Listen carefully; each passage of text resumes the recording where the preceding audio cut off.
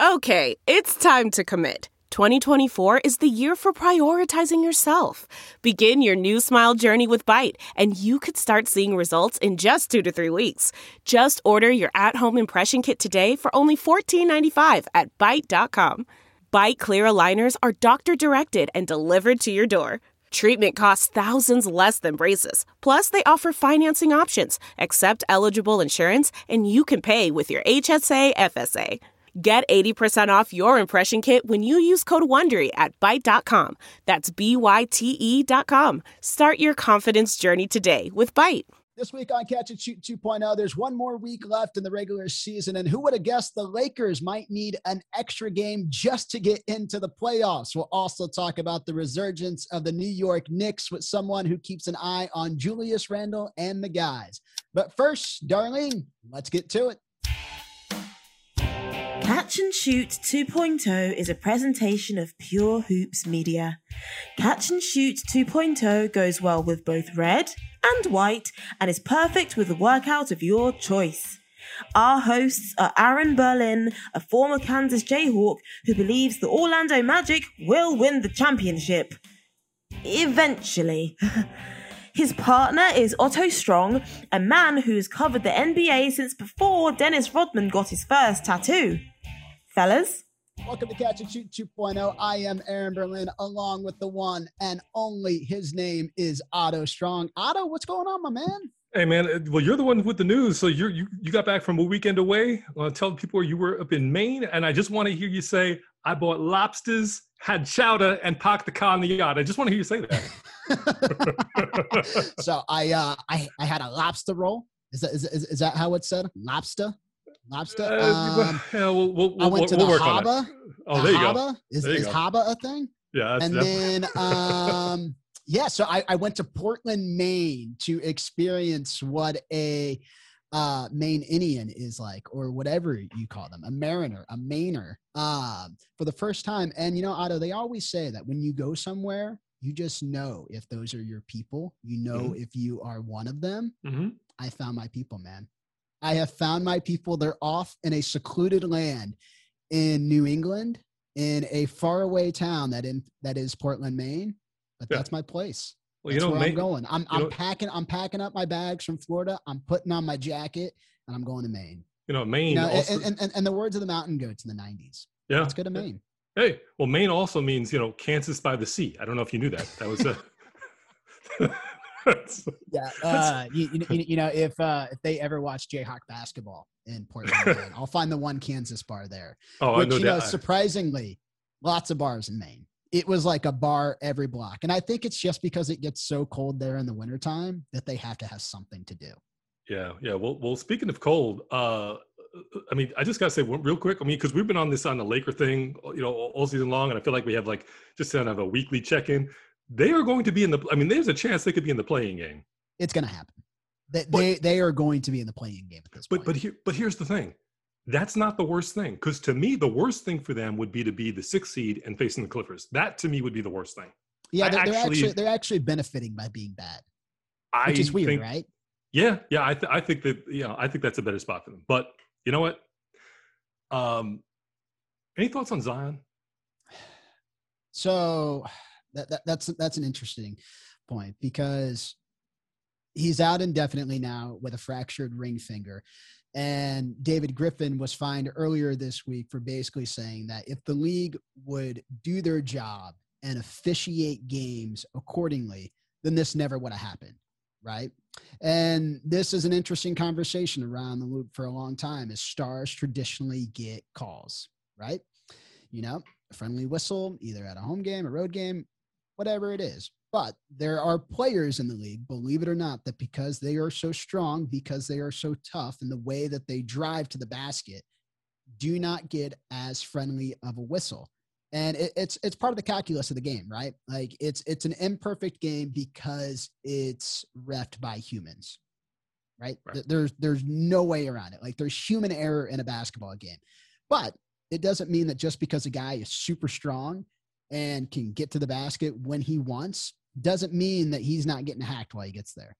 Yeah. But it's very telling of David Griffin to come out and paint that kind of a picture for a young player like Zion? Well, look, I mean, it's two things. One, if Kyrie is the guy making the move, and I'm not picking on Kyrie, I'm just thinking of a guy who's slight of build compared to Zion. Or a guy like James Harden, Yeah, he falls to the ground. Zion's not falling to the ground if he gets hit. Exactly, but you're completely right. So you have that dynamic. But the other thing is, like, the league on some level, they do need to kind of get this stuff right, because if a Zion is going to get basically mauled to the point where he's going to get injured, who's that helping? It's not helping the Pelicans. It's not helping the league. So everybody loses in that scenario. So but you said it best. It's an imperfect system here. It's it's a fast-paced game, ref by humans, and we've also talked about how players will kind of game the system with trying to get calls. So it is what it is. But there is a thing to. You think back to like the 80s and the 90s of the NBA when it was a really tough league, right? Like, some of those older statesmen will say that they don't even recognize the game of basketball now because of all the freedom of play movement that guards have, right? Like, you can't really hand check a guard. You can't really touch him when he's around the perimeter. Right. Why does that not correlate to a post player, right? Like, the rules have shifted for guards. They have not shifted for big men, right? Like now the biggest difference in the game now is a big guy has to play like a guard because of the way that the rules are structured, because you get more of a benefit from being a shooter than you do being a tough physical presence. So while the NBA has changed its rules to allow for more offense, they have not done anything to protect players like Zion that are still tough, that can still make their way and get to the basket at will, like they have guards. Yeah. Well, look, I think about guys who are going to step outside, take a three, like, just thinking about their career. Like, do I want to, take a shot, 3-pointer, but if I get fouled, stick the leg out, get fouled, get my 3 foul shots. Someone nicks your leg. I mean, someone breathes on you sometimes. It's like you're getting the foul shot. Whereas I could go, down the paint and like muscle my way in, wind up on the ground with a broken this or broken that, or certainly going to be sore all over. Like, there is a certain kind of, get your points, and there's a certain career move that you have to account for. So I can't blame big guys for stepping out saying, let me look into this 3-point shoot thing, see what I can do there.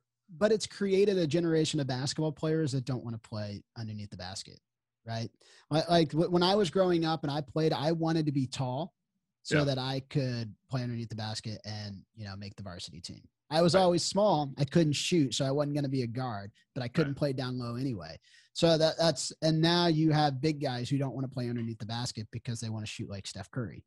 And because they're not going to get called for a foul outside the 3-point line.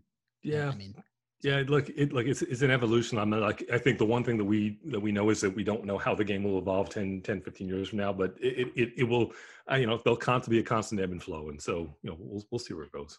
Do you know how the game will continue to evolve, though? Do you have any idea? Yes, with the best teams winning. With the best teams winning and Luka Doncic continuing to get technical fouls. Well, what's going on with your guy, man? We spoke about this last week, and he goes, no.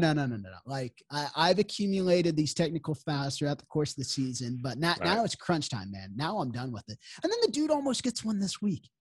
Like, how does this happen? I swear for the life of me, I do not understand it. Like, again, we're talking about somebody who's, he's not just a third-year NBA player. This is someone who's played extensively professionally.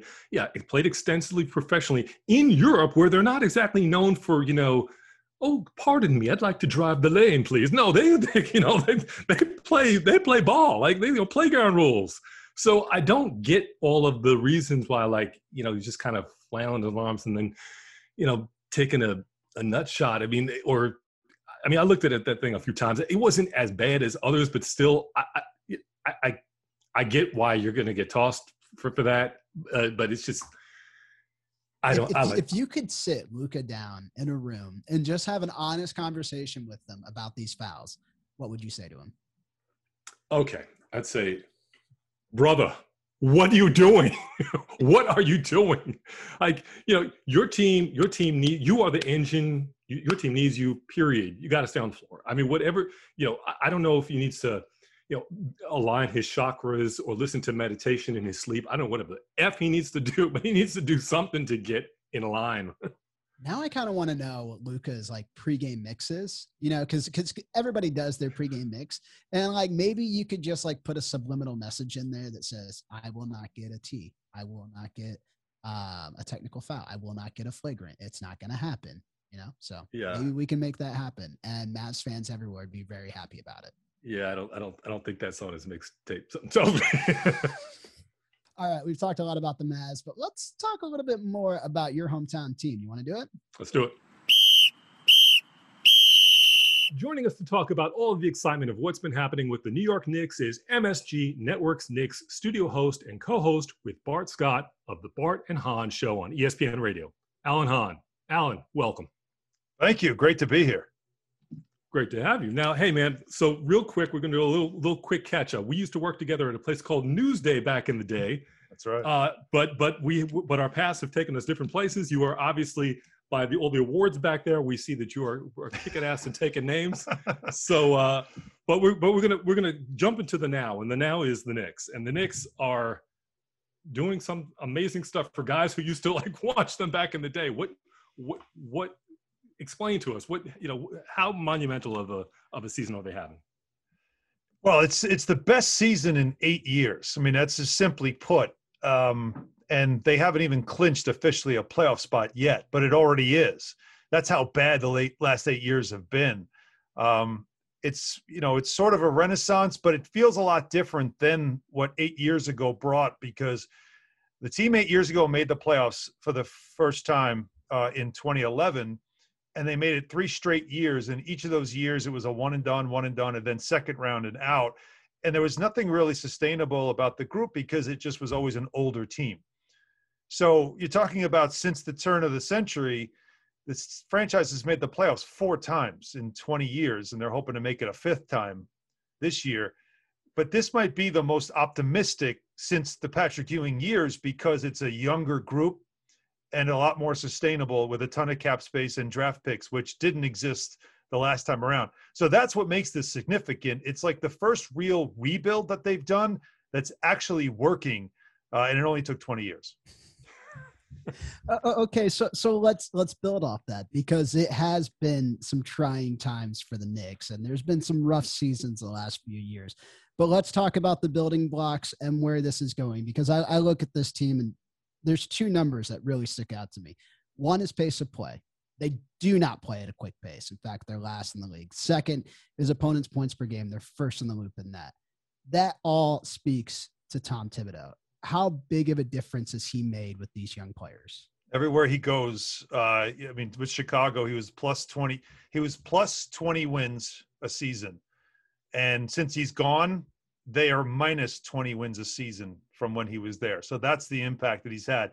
Minnesota was the previous stop. It didn't work mainly because A, he dabbled too much in front office and he didn't want to do that. Like, that's too much. And B, it was you got to have like-minded players, right? So the stats you're talking about are right. They're always going to be a low-paced team because most really defensive teams are going to be low-pace anyway, especially the ones from the old school. They don't want to play fast because they don't want you to get a lot of possessions. So they are number 1 in field goal defense, 3-point field goal defense, and also scoring defense. Now, defensive rating, they've been top 5. So the reason for that obviously is pace, as you know. So it's all the things you would expect from a Tom Thibodeau team, defense as the foundation. But what's interesting about this incarnation of him is that it's not just defense and a really murky offense.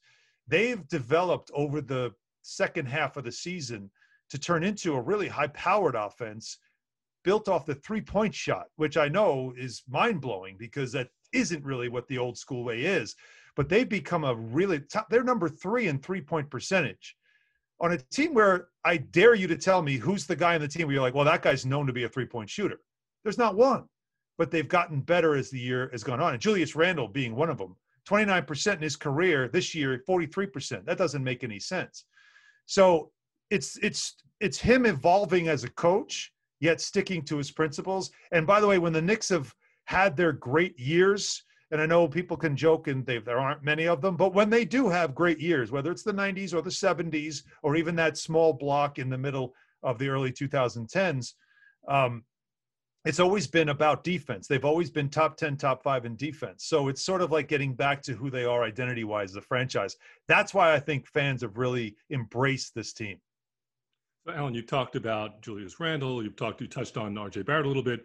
What about Derrick Rose? I mean, he's a guy who, early on came into the league with such a flash. People thought that he was going to be, that guy. And then obviously clearly has, not going to be that guy, but still is giving them a lot of production. So, and I believe they were together. He was with Tibbs in Minnesota for a time. Right. So is he part of that kind of like-minded players that they were speaking of?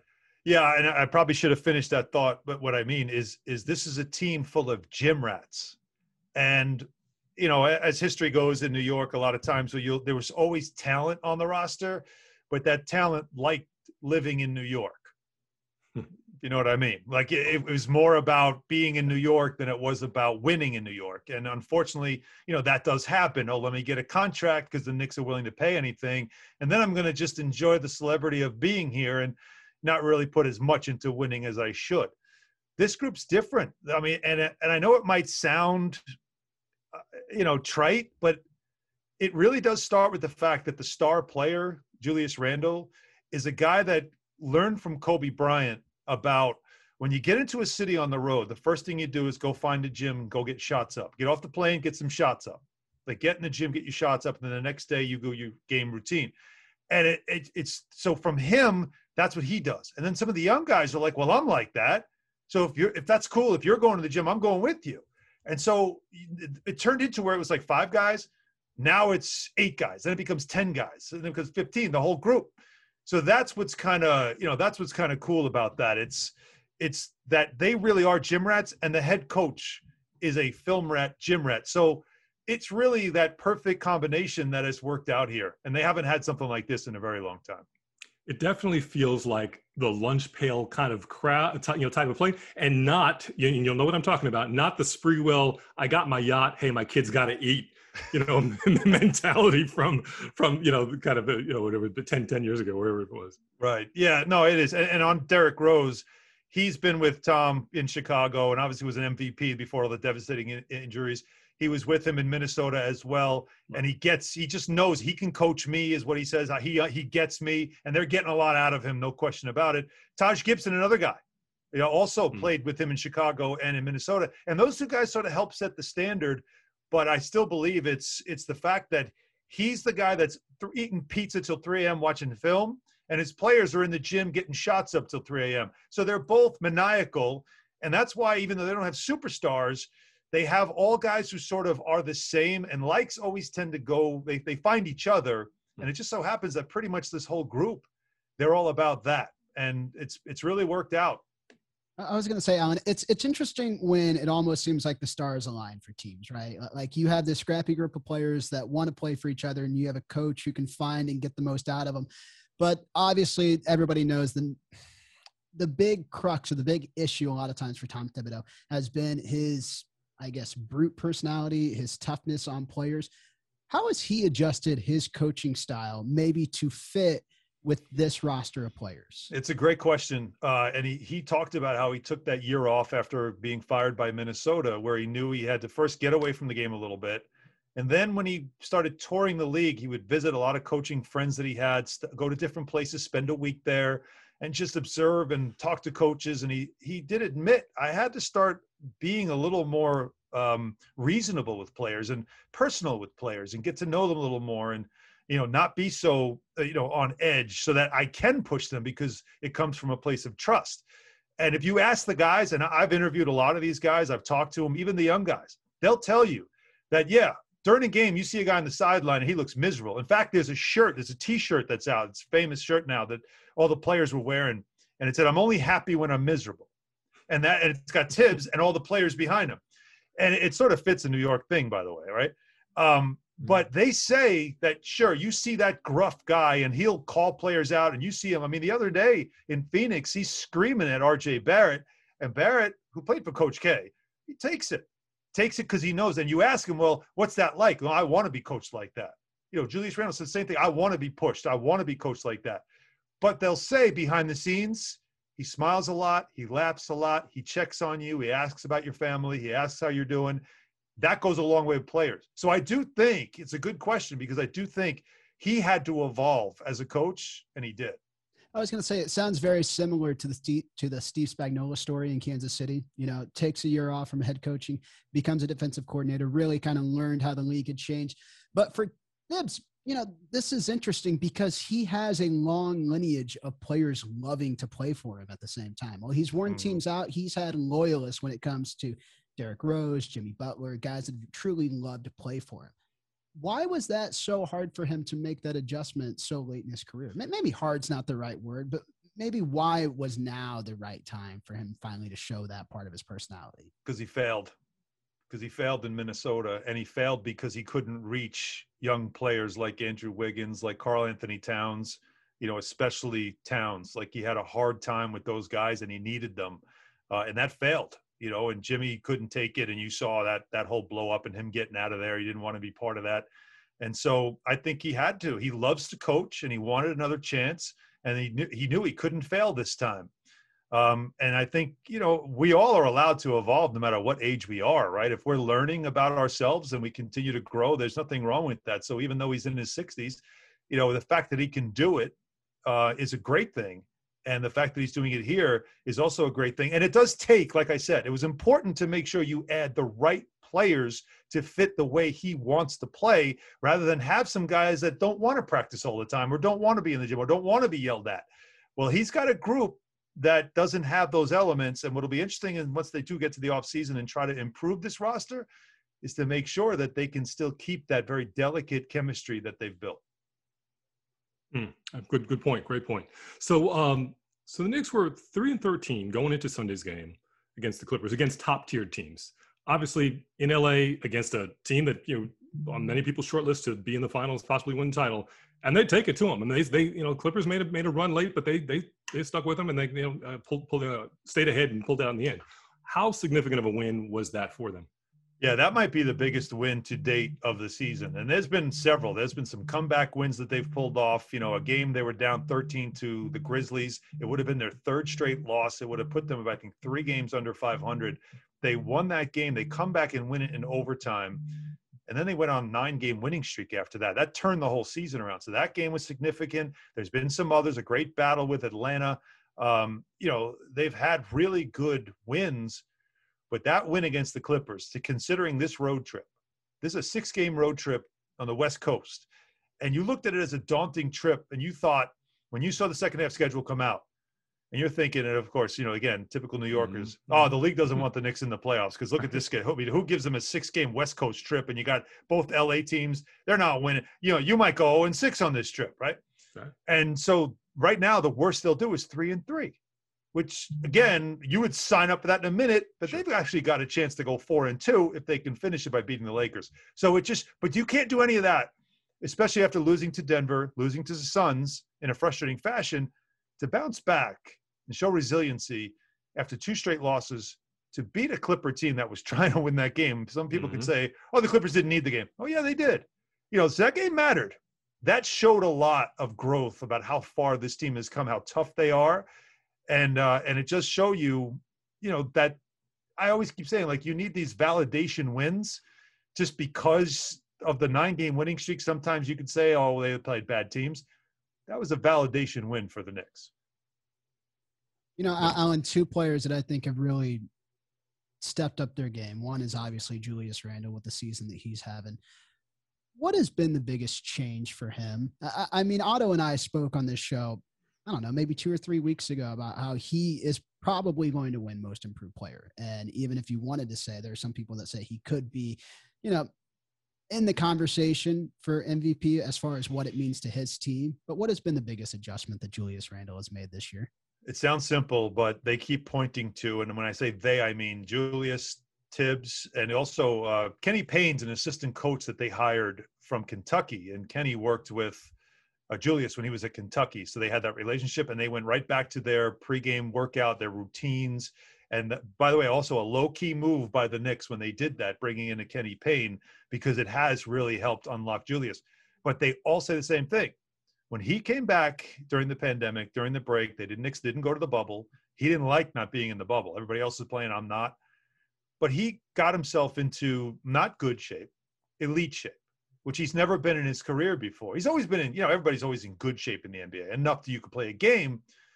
But he took it to another level where he was in elite shape, never gets tired, can have that extra gear, the motor, the extra effort plays you can make. Legs don't give out on me, so I can make that shot. I can make different moves.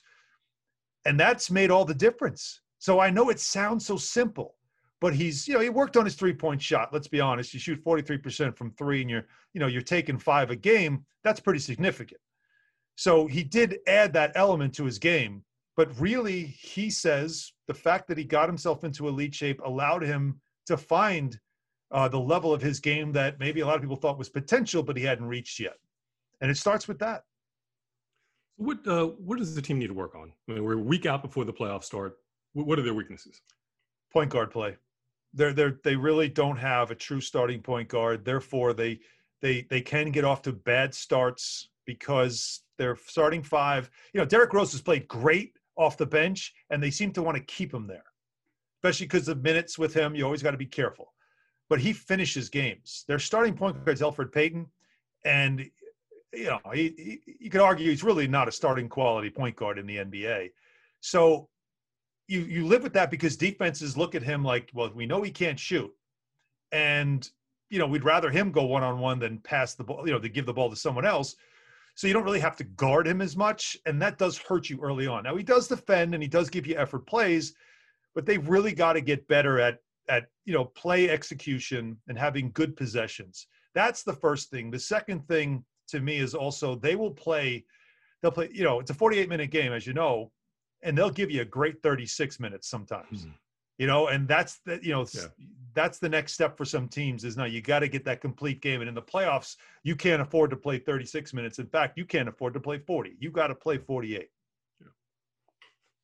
Alan, we had a really interesting conversation with Law Murray, who covers the Clippers for The Athletic last week, about the dynamic in LA between the Clippers and the Lakers, two teams that are really, the Clippers have been the second team in the city for a long time. Yeah. And they're having to always live in the Lakers' shadow. Well, the Nets have always done that with the Knicks too, despite how the Knicks have played. How important was it this year, with all the buzz that Brooklyn has had about the players that they've brought in, the players they've signed in free agency, the year that they're having, for the Knicks to have the season that they have to avoid the conversation of who is New York's team? Because we all know the Knicks are New York's team, right? Like, regardless of what it is. But just how important was this season for them? Critical. Absolutely critical. Because, I had said in 2019 when KD and Kyrie had signed, I said, this is a dangerous place right now for the franchise because, while current Knicks fans are loyalists, they're not going to just go, oh, I don't like the Knicks anymore. That never happens. But you can lose a whole generation, right, of the next group now, the next bunch of kids who don't really have a loyalty. How did I become a Jets fan when my whole family was a Giants fan? Because the Jets were still relatively new when I was young, and they were cool, and the Giants were terrible, at that time. So that's what happens. And now all of a sudden, next thing you know, you've got a large portion of the population in New York that are Jets fans. How do Mets fans happen?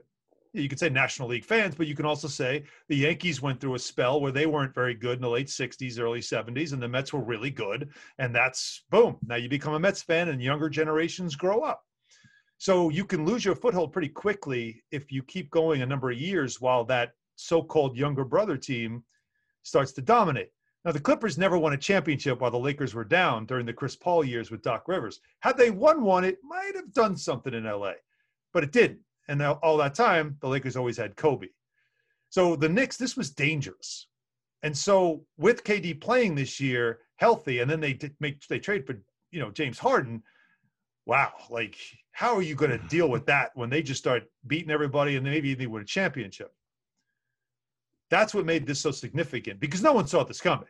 You didn't look at the Knicks roster in December with Tom Thibodeau and think, yeah, this is a playoff team. You thought maybe they could get into the 7-10. That'd be nice. But you never thought we could be talking, they could be a 4th seed.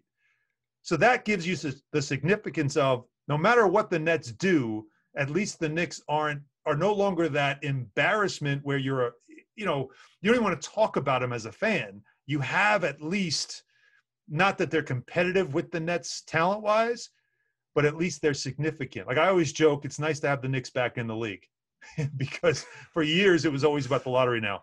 So it's a great question because I don't think it's talked about enough. This was vital that the Knicks at least showed some heartbeat this year. And in fact, they've shown it in a way where the Nets, I joke, Blade is like a helicopter you could take to go from Manhattan to like Long Island and avoid all the traffic, right? That's what all the rich people do. And then the rest of us, we jump in a cab and deal with the smell and the traffic. And so the Knicks are really more like you take the cab, whereas the Nets are Blade. So Knicks fans or New Yorkers tend to relate more with the blue collar than with the cake eaters. So it's amazing how the franchise has sort of flipped. And that's what you've got right now is I like the Knicks because it's not going to come easy for them. And that's how we are, that was necessary. Because if they tried to star chase and just sign a bunch of lower end stars and that wouldn't have worked. This is actually the better contrast to what Brooklyn's got. So if they play each other in the playoffs, it'll be even more amazing to watch. Okay, so disregard what I was going to ask because we can build off this. What does a playoff series between the Nets and the Knicks potentially look like? Gentlemen's sweep. I mean, I'm going to be honest. I mean, the Nets if they're at full health, they're scary good, right? And you would think maybe the Knicks with their defense, maybe they can get one, but they've had good games this year against each other. They weren't blowouts. They end up having some pretty significant endings to them, but the Nets have never been at full health. So we don't know when you add that third piece, just how tough they're going to be to play against. But it doesn't mean the first couple of games you'll get that kind of, energy around a series like that. If you're the Knicks, though, you'd rather it be in the second round than in the first round. Alan, you remember you're old enough to remember the hot ticket at the Garden and then Jay-Z coming in Brooklyn and all of that. How much do you think, from your perspective, the pandemic, no crowds, has kind of tamped down on the craziness, zaniness there would have been had there been full arenas all through this? Yeah, if you asked me what's the most disappointing thing about this season, that's exactly what I would have told you. And I've told this to the rookies, Emmanuel Quickley and Obi Toppin, because I said, how's the building been like? And they're like, oh, it's just amazing. The Knicks fans they're so loud. And I'm like, you guys have no idea. So I was telling them once, I did an event with them, and I said, I'm going to tell you a story. The first game Carmelo Anthony played for the Knicks, they played the Milwaukee Bucks right out of All-Star break. And MSG Networks, I was still at Newsday at the time. I was still a writer. But MSG Networks asked me to do a stand-up on the court for the pregame broadcast. Could you stay there and just, give us like the what it's like court level when Melo comes out? I said, sure. So I wait. We're just, back and forth with Al Troutwig, the host. And then when it was Melo's time, you lay out and you wait. So they do the intros, gets to Melo, they introduce him, place is dark. He comes out. And now, I don't know if you ever experienced white noise before, where you suddenly can't hear anything. It just sounds like static. That happened to my ears. Then I felt this. Now the Garden Court, all right, at MSG is on the 5th floor. So it's not on the ground floor. So it just starts doing this. And I'm like, is everybody else feeling that? It was really weird. And it's just, it was only for, again, if you're in LA, you've been through an earthquake. It's only, a fraction of maybe 30, 20 seconds, not even 20, maybe 10 seconds. Yeah. But it was just enough for me to go like vertigo, whoa, what? I can't hear. I'm moving. What is going on? So they come back to me as the lights come up, and Troutwig asked me, so how was that? And I was like, that was amazing. And I'm not even playing. So I told those guys that story, and they were just like, are you serious? I'm like, yeah, the floor shakes. And Phil Jackson's even told that story when he was the head coach of the Bulls, how in a huddle, he asked his assistants, he's like, is the floor shaking or is it just me? So that's what they're missing.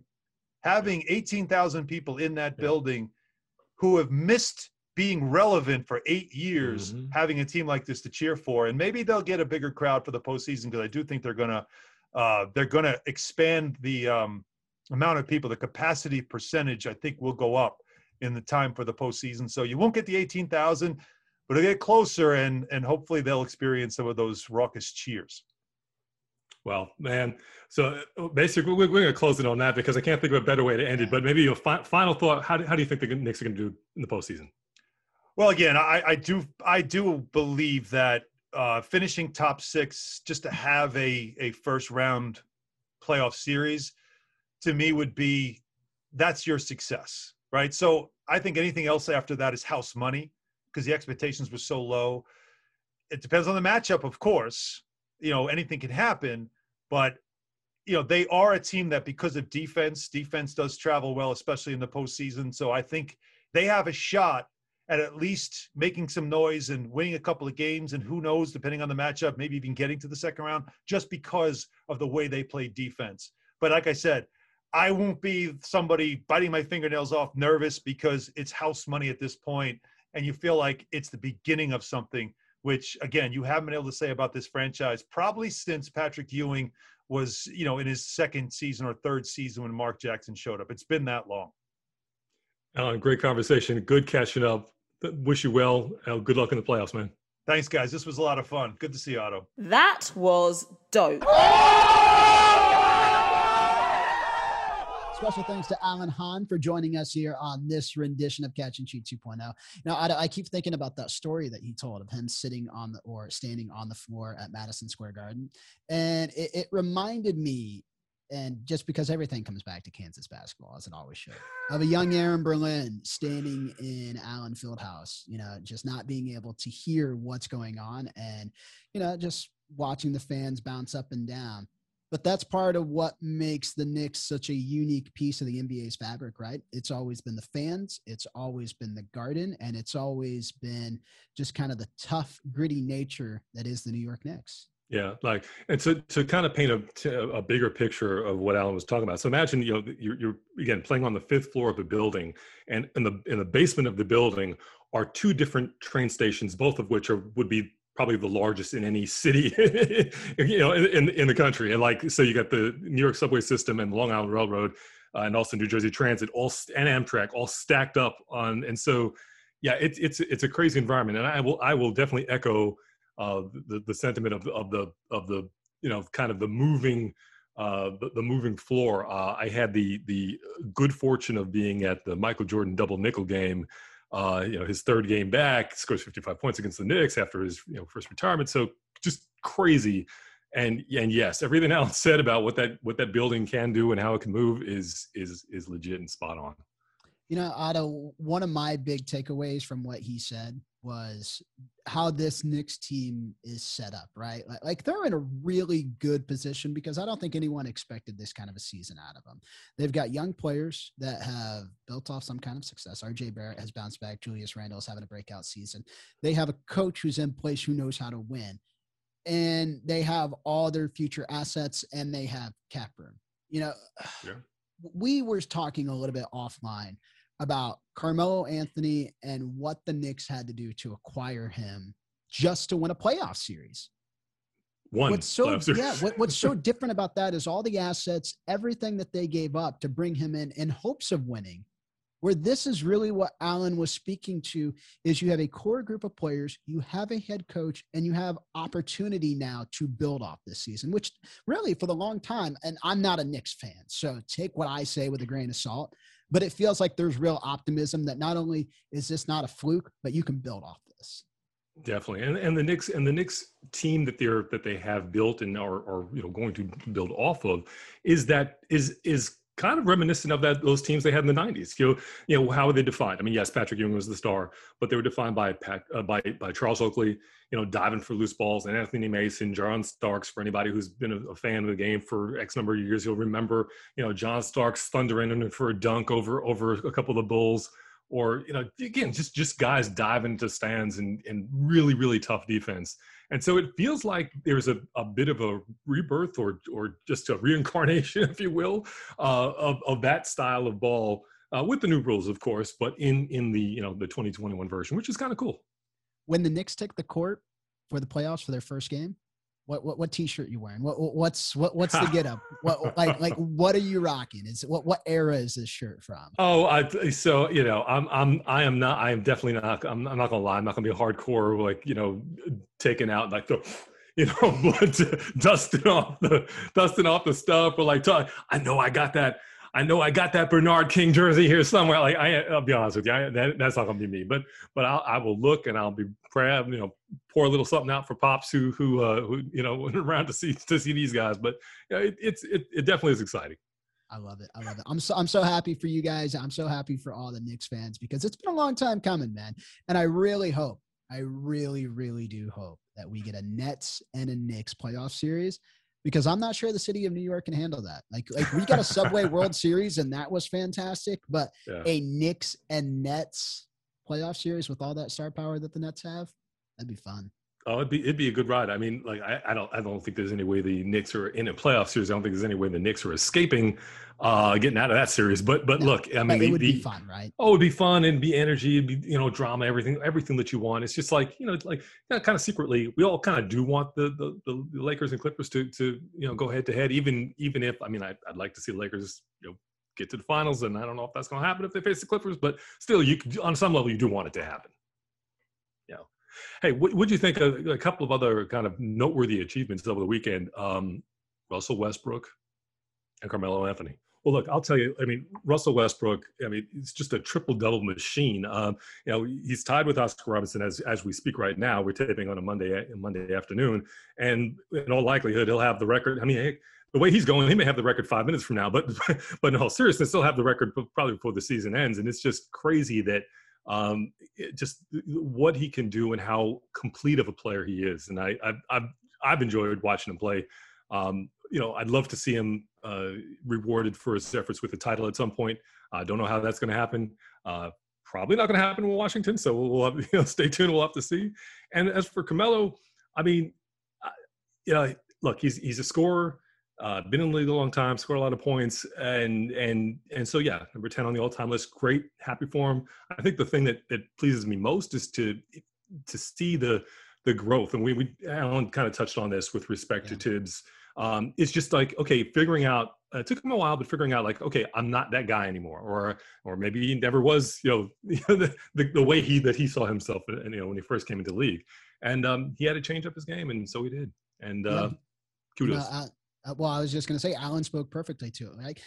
It's hard when you're a successful person or you're a successful player at whatever you do to recognize that the game has changed, right? That it's not the same. You can't coach the same way that you did 10 years ago that you do today, because the game has changed too much. Just like you can't play the same way that you did 10 years ago that you need to today. One, because your body's not going to let you. And two, the rules have completely changed, and the way that the styles have completely changed as well. So you just have to find a way.